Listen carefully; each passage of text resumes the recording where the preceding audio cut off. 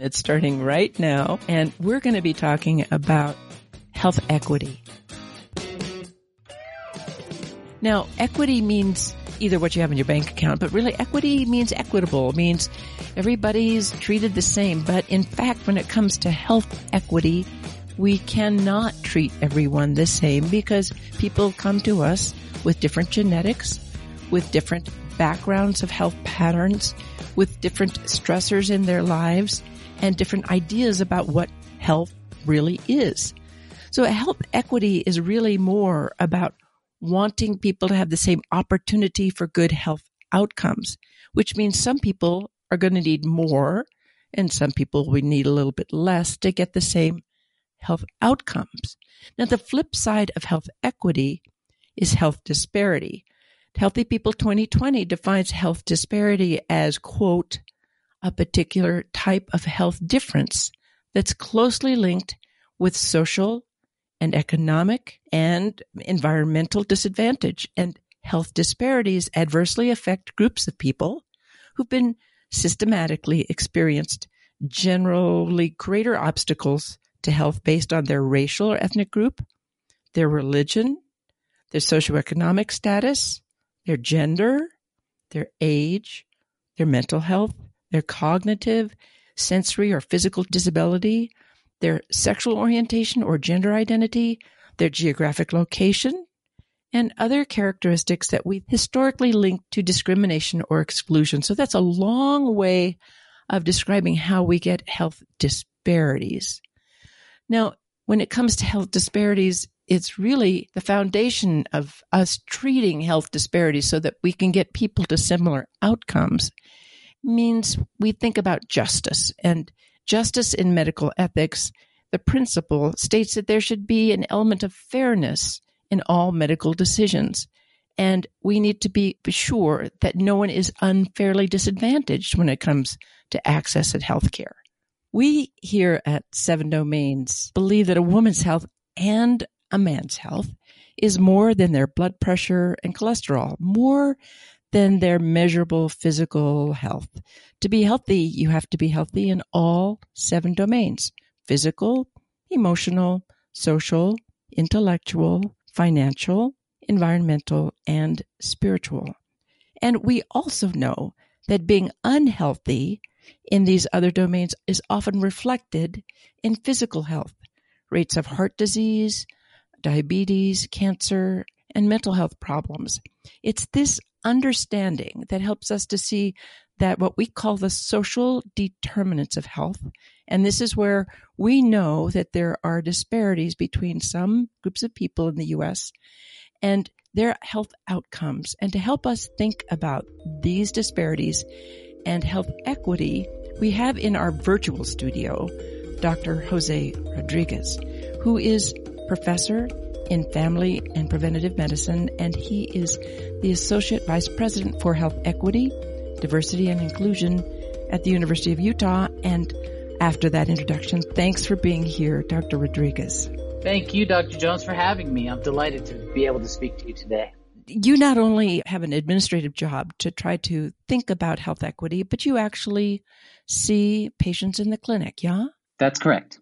So as we think about health equity or health disparities, when people ask you about your title or what health equity is, how would you define that? How do you talk about that to people? What a great question. I think I'll start out by saying that the title Health Equity, Diversity, and Inclusion was chosen intentionally. This office is the traditional diversity office for the University of Utah Health Sciences, and it was the only one for many, many years. And so it was just a diversity office. We changed it to be a health equity office so that people could understand that the reason that we're doing diversity, equity, and inclusion work is to achieve health equity. Because at the end of the story is our patients. Right. And they're also at the beginning of the story. And unless we work to have equity, diversity, and inclusion in our institutions, in the people who provide the care, we will never be able to achieve it in our patients. Right.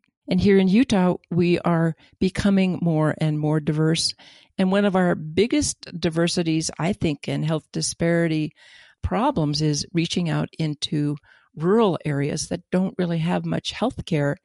And for people who getting on the road to come into Salt Lake is a terrifying thing. So, and it's a long, long way from home.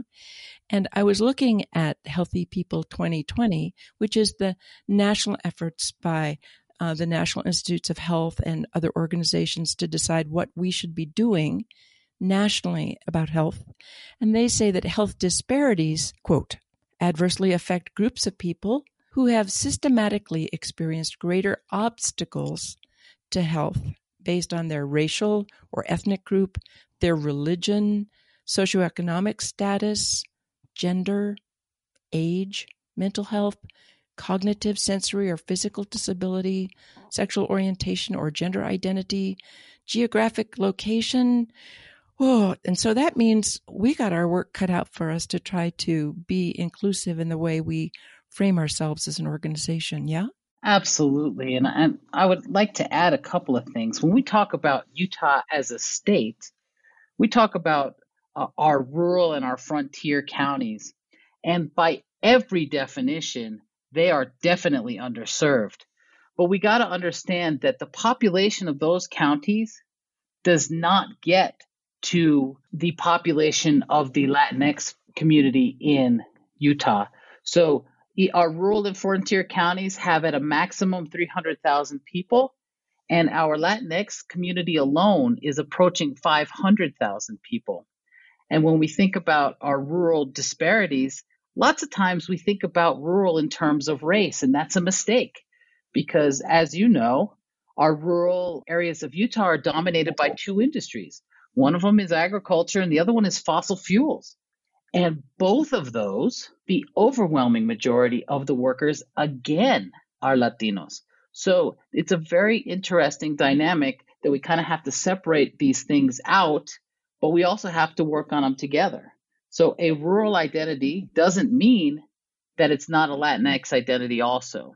And it's the intersectionality of these identities that really make it a more challenging and a more rewarding type of work. Talk to me about intersectionality, because that's a word that I'm actually going to lead into when we use this again. But I'd like to hear from you that term intersectionality. The best way I can describe it is, I'll use my own example. I am a man. I am Latinx. My family is Puerto Rican. And I am cisgendered and I'm straight. So you think about all of those things. Those intersections of those identities go with me wherever I go. Think about the things that we've shared. When we go into a room to see a patient, Dr. Jones, you can't leave your femaleness outside the room. No, I can't. And just walk in with your race, ethnicity. I can't take my maleness and leave it outside the room. I can't take my sexual identity. I can't take my race, ethnicity and leave it outside. So intersectionality really is the confluence of all of these identities that we have. And all of us have multiple ones. And I didn't even talk about my identities as a father, as a husband, as a brother. And those are all other identities that need to be addressed when we're talking about equity. Right. I like to sometimes think about the concept of a tapestry, which is not a political term, but I like to think of my life or myself or my patient's life as a tapestry with many, many things going on in this beautiful colored and visuals part of this huge tapestry. But how do you get, when you walk into a room to meet a patient, how do you begin to uncover their tapestry so that you can better give them care or recognize issues that might be affecting their health care, their emotional issues or their identity issues? How do you uncover that when you walk into a room? Yeah, so that's a lot of unpacking that you got to do in kind of a short time. Yeah. I'm going to answer that question by talking to you a little bit about my personal history. And that is that I went to medical school in Cornell University Medical College is what it was called then. Now I think it's called Whale Medicine. And while I was there, it was in, I would call the affirmative action heyday. It was actually when affirmative action was not talked about as a dirty word, but was actually talked about as something that was desirable. Our medical school had a large amount of underrepresented in medicine students. At the time, that the definition was narrower, but it was 15% for our school, which was very good at the time. And it's better than almost every medical school outside of a historically black college or university medical school. In that time, I made a couple of friends, and I think I told you at the beginning that my family's Puerto Rican. My two closest friends in medical school were both Puerto Rican as well. And I will have to tell you, I learned more about how to treat and how to work with Latinx patients from my two colleagues and peers in medical school than from anyone else before or after.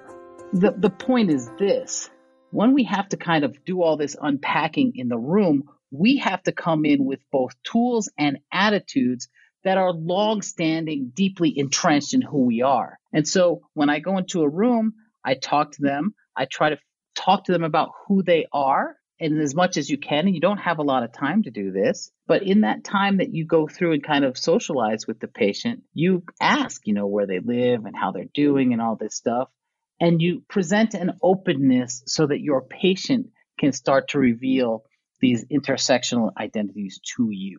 And that's hard. We have very good research that says that physicians in the medical encounter interrupt their patients after 6 seconds, which is incredible. But if we were able to listen for 30 seconds, it would change who we see. And so the diversity of the medical school actually changed how I see patients. So when you walk into the room, sometimes I would ask a question, tell me what I need to know about you so I can take better care of you. And sometimes, usually I have to introduce who I am and why they're there. But in a very short time, I was very fortunate in my practice to have more time than most physicians have now. But I would usually say, tell me what I need to know about you so that I can take better care of you. And sometimes that just stopped people. And then I have to leave an open space, meaning that the quiet reign in the room, so that they then could feel that they could maybe tell me a little bit more about them, or tell me your story, tell me a little bit more about you so I can take better care of you. Because I think that I don't know people's lived experience. I only know my lived experience, but I want to be an open listener to how people's lived experience might affect their health and the way I might take care of them.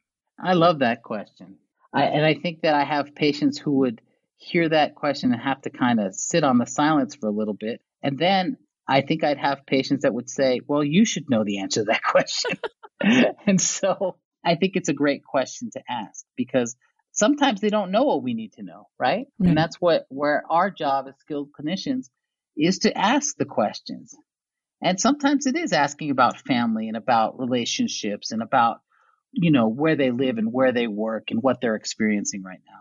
Sometimes the question that I would teach my students, and you probably do too, I ask them, is home a safe place for you emotionally and physically and financially?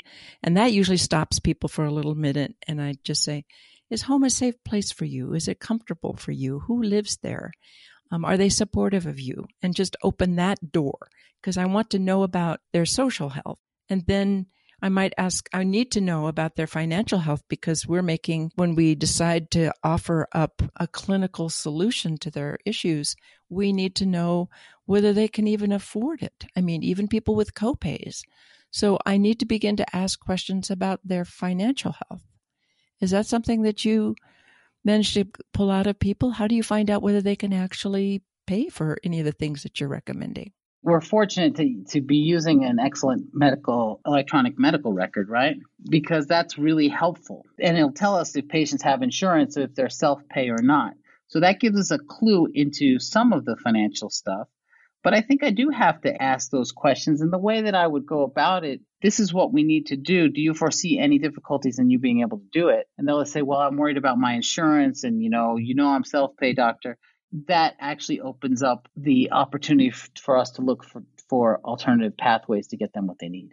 Another question has to do with how much they understand of what you've just offered to them. So whether I do drawings or graphs or something, I use the great thing about paper covering a table, an examination table, is you can draw big pictures. But I need to ask how much they understand. And there are cultures in which people nod and say yes. I think particularly of people who may not even understand English all that well. But they nod, and I think that means they understand, but nodding may be a culturally appropriate way of just, keeping a connection going. How do you find out in people from other cultures, other backgrounds, whether they really understand what you're saying? I think our patient population speaks about 80 different languages. Some of those languages that are spoken, we have interpreters who are on site as long as there's providers in the building. And for others of those languages, we have to use interpretation through some sort of technology, whether that's an iPad or a telephone or a Vocera, whatever we use. And I do believe that the communication part is definitely key, but I find myself, especially those who speak a language that I don't speak, I find myself drawing pictures like you do, Dr. Jones. I find myself speaking about it and asking them to repeat back to me what they understand needs to happen and what they understand about what we discussed. And when an interpreter is present, that's a conversation that's longer. But, we live in a world where equity is important, and those who need more get more. I think when we start to talk about what particular characteristics build resilience, I think having either a religious foundation or a religious community or a spiritual domain helps people be more resilient. But trying to find out how people frame their connection with a much greater universe, finding out is important. And for me, because I did reproductive health, I made babies in test tubes, I provided contraception, it helps for people to tell me if this is something that works for them within their spiritual or religious life. Recently, there was an issue for Catholics about whether they should be taking a certain vaccine. So I need to hear what they're thinking about their healthcare and their spiritual life. So particularly with other cultures, is this something that you can work into your 15 minutes with someone, or how does this work for you? So the reality is I never spend 15 minutes with anybody. I'm scheduled for 20-minute visits, and they tend to go over. Oh, I'm so glad to hear that. Do what you can. Yeah, it's very important to give people what they need when they need it. And when they're in front of you, that's the time. And you give them what they need until they're done, and then you move to the next patient. That takes a toll, but it's the only way that I can see doing that correctly. And when we ask people about spirituality, sometimes that comes up in different aspects of conversations. The state of Utah still has a majority of the residents who identify as members of the church we used to call the Mormon Church. That's an identity that I share. And sometimes when we're talking, it becomes clear that that identity comes out, and then we can talk from a shared framework. With people who don't share the exact same identity that I do, I think that you have to ask the question, and you have to say exactly like you said, tell me about your belief system and how this interacts with what we're doing here. Well, I want to take a little dive into health disparities in terms of health outcomes in terms of longevity or maternal mortality or incidence of diseases like diabetes are reflected in different communities by the fact that they may not have good food, and they may not have reliable housing, and their finances may be insecure, and their family situation may be chaotic. So our assumption is that people who don't access health care in a way that may serve them always have bad outcomes, but there are parts of people's lives, lived experiences, that make them resilient in the face of hard-working jobs and low health insurance and very low incomes, but surprisingly resilient. And I think I'll just talk a little bit about the Latina birth outcomes paradox. In the United States, when we think about birth outcomes, particularly, babies that are born small, babies that are born early, or babies that die in the first month or two of life, Latinas have the best birth outcomes, even though they don't necessarily come from high-income families. They don't have necessarily the same educational amount that some people have, but their birth outcomes are wonderful. Not always, of course, but what about their lived lives makes their birth outcomes resilient? Do you have some ideas about this? Yeah, I have lots of ideas. I think one of them has to do with, straight up biology, that Latinas are having babies at younger ages. That helps. And then the other thing that I think about is something that's a very personal story, but I will share it with you. In 2008, it became clear that my wife and I wanted to have another child, and we had 3 boys, and we desperately wanted a baby girl. And so we did all the right things to try and make that happen, and it didn't. And then we made the decision to adopt. We started our paperwork in 2008. Our daughter arrived in our house in 2013, and she was 2 years old, and we adopted her from Ecuador. It took us 5 years to do this. Longest pregnancy in history. This is a very wanted baby. Oh, very wanted. We were trying to adopt from my wife's home country. Point is this, when my daughter came to us, she couldn't talk, and she was over 2 years old. Uh-huh. I thought about that for a long time. She had been in the best orphanage in her country. And why was it that she couldn't talk? And then it became very clear, and it's what I call the phenomenon of abrazos y besos, the idea of the hugs and the kisses and the personal physical attention. Oh, the hugs and kisses, absolutely. Absolutely. Because even if you are in a great place like she was, she couldn't have the attention that my wife and I were able to give her. Uh-huh. It was like overnight that she just began to talk and blossom and see and grow. And she was so far behind when she came to us.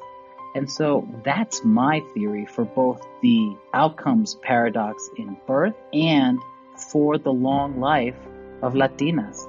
It's the abrazos y besos. It's the hugs and kisses. Mm-hmm. Well, you frame it in such a wonderful personal way. I always, having taken care of Latinas both in Boston, who were largely Puerto Rican, and here in Salt Lake, which were largely Mexican, but there was so much familial support around babies and pregnancy. So pregnancy itself is less stressful if everybody expects that this is going to be a wonderful thing. When there's so much social and cultural support for pregnancy and babies. Mm-hmm. And that, I think, decreases the amount of stress. We know that stress is one of the major contributors to, and that can be financial stress, and it can be emotional stress or social stress, to prematurity and low birth weight and outcomes that aren't ideal.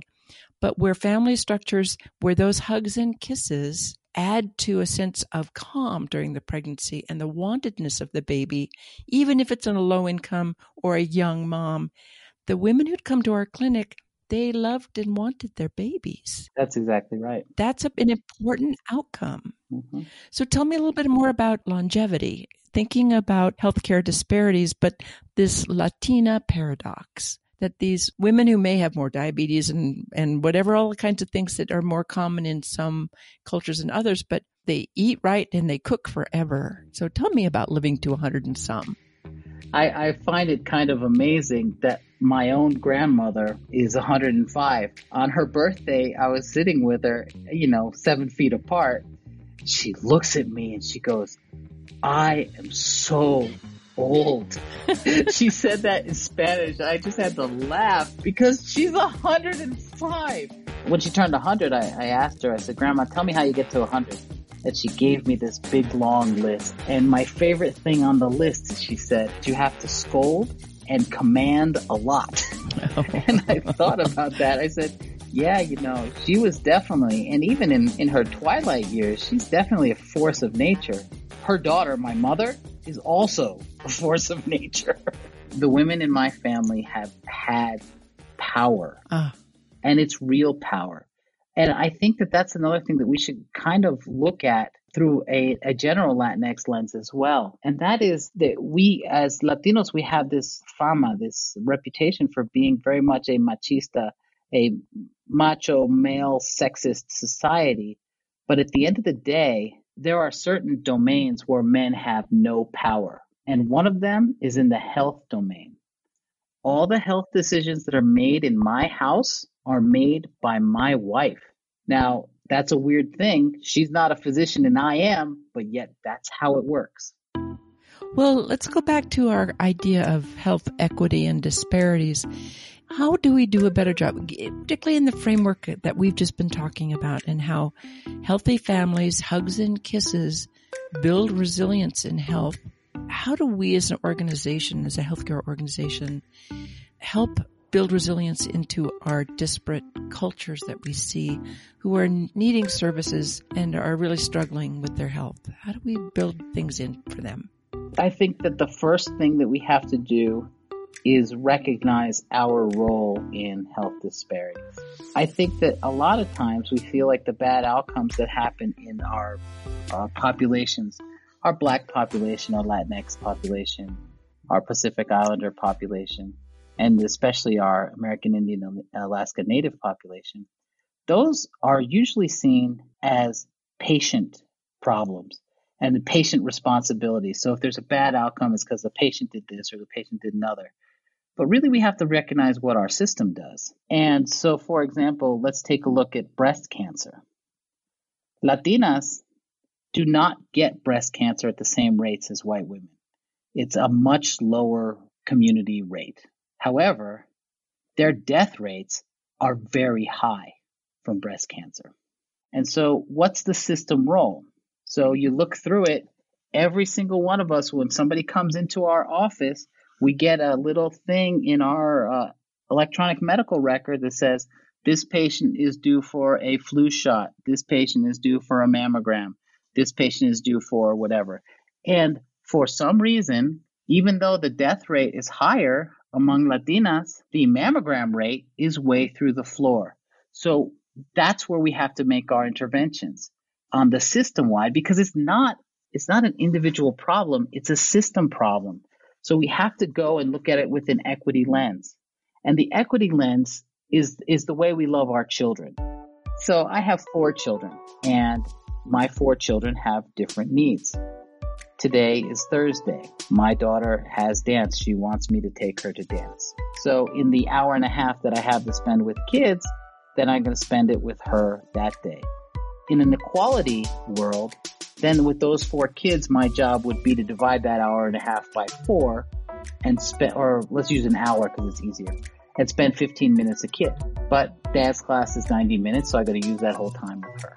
And then the next day, my son has a stomach ache, and it turns out that he has appendicitis. So I take him to the hospital. I stay with him the whole time. I sit with him when he goes to the operating room. I go see him as soon as he gets out of the operating room. And so I spend 2 days with him out of the 15 minutes that I was supposed to do. So we don't love our children equally. We love them equitably. So we give them what they need when they need it. And that's what we got to do with our patients. And so if we have patients that are from these race ethnicity groups that are having bad outcomes because they're not getting the screening, then we work with them so that they can get the screening, and we spend the extra time to find out what the obstacle is. When I teach in the classroom about medical ethics, the ethical foundations of medical practice, we sometimes use this framework of what we call the Georgetown 4, or the big 4 cornerstones of medical ethics, which include a do good. You're supposed to do good. You're supposed to not do bad. So that's 2. You're supposed to support patient autonomy, letting patients make the decision from whatever framework they live in. And number 4, which the medical students always forget, is justice. Yep. And so we have been thinking we don't treat people all the same. I don't treat a 90-year-old like I treat a 4-year-old. But I want to treat them with the same values, with equity. They're not identical. So the concept of that you just mentioned is working within the framework of justice within medical ethics means we treat people with equity. We give them the same opportunities for outcomes, even though they're going to be framed very differently. I don't give them exactly the same mammogram or the exact same test because I want the test that works best for them, but I want them to have the same outcome if possible. Health equity is equality of outcomes. And I think it's important that we understand that that's where equality is, and it's not in the equality of our effort. Right. Because our efforts will have to change depending on the individual in front of us. Well, that's a perfect way to round up our time. And I really want to thank you for sharing your 105-year-old grandma. And I really want to thank you for your time. Oh, it is my pleasure. Thank you for having me. So, in the end, when we look at people, what do we see? Well, first of all, we're seeing through the lenses of our own experience, our own cultural and tribal norms. But as we learn more, as we're trained to see more, we see through the lenses of historical and cultural information about that person as we perceive them to be. But finally, we should put all that away. We should put away our educational and our cultural glasses and try to see each person as they want and hope to be seen. We try to see them instead of through our eyes. We try to see them through theirs. And with that last little bit, here's our health equity haiku. Lives are tapestries, bright colors, lifeways, hard times. Let all of us shine. Thanks for joining us here at the 7 Domains, and stay tuned for more. And if you haven't heard all of our episodes, or you want to share them, or you want to listen to them again, you can visit them at womens7.com, WOMENS7.com, and you can hear all of our episodes there. Thanks for joining us at the 7 Domains of Women's Health.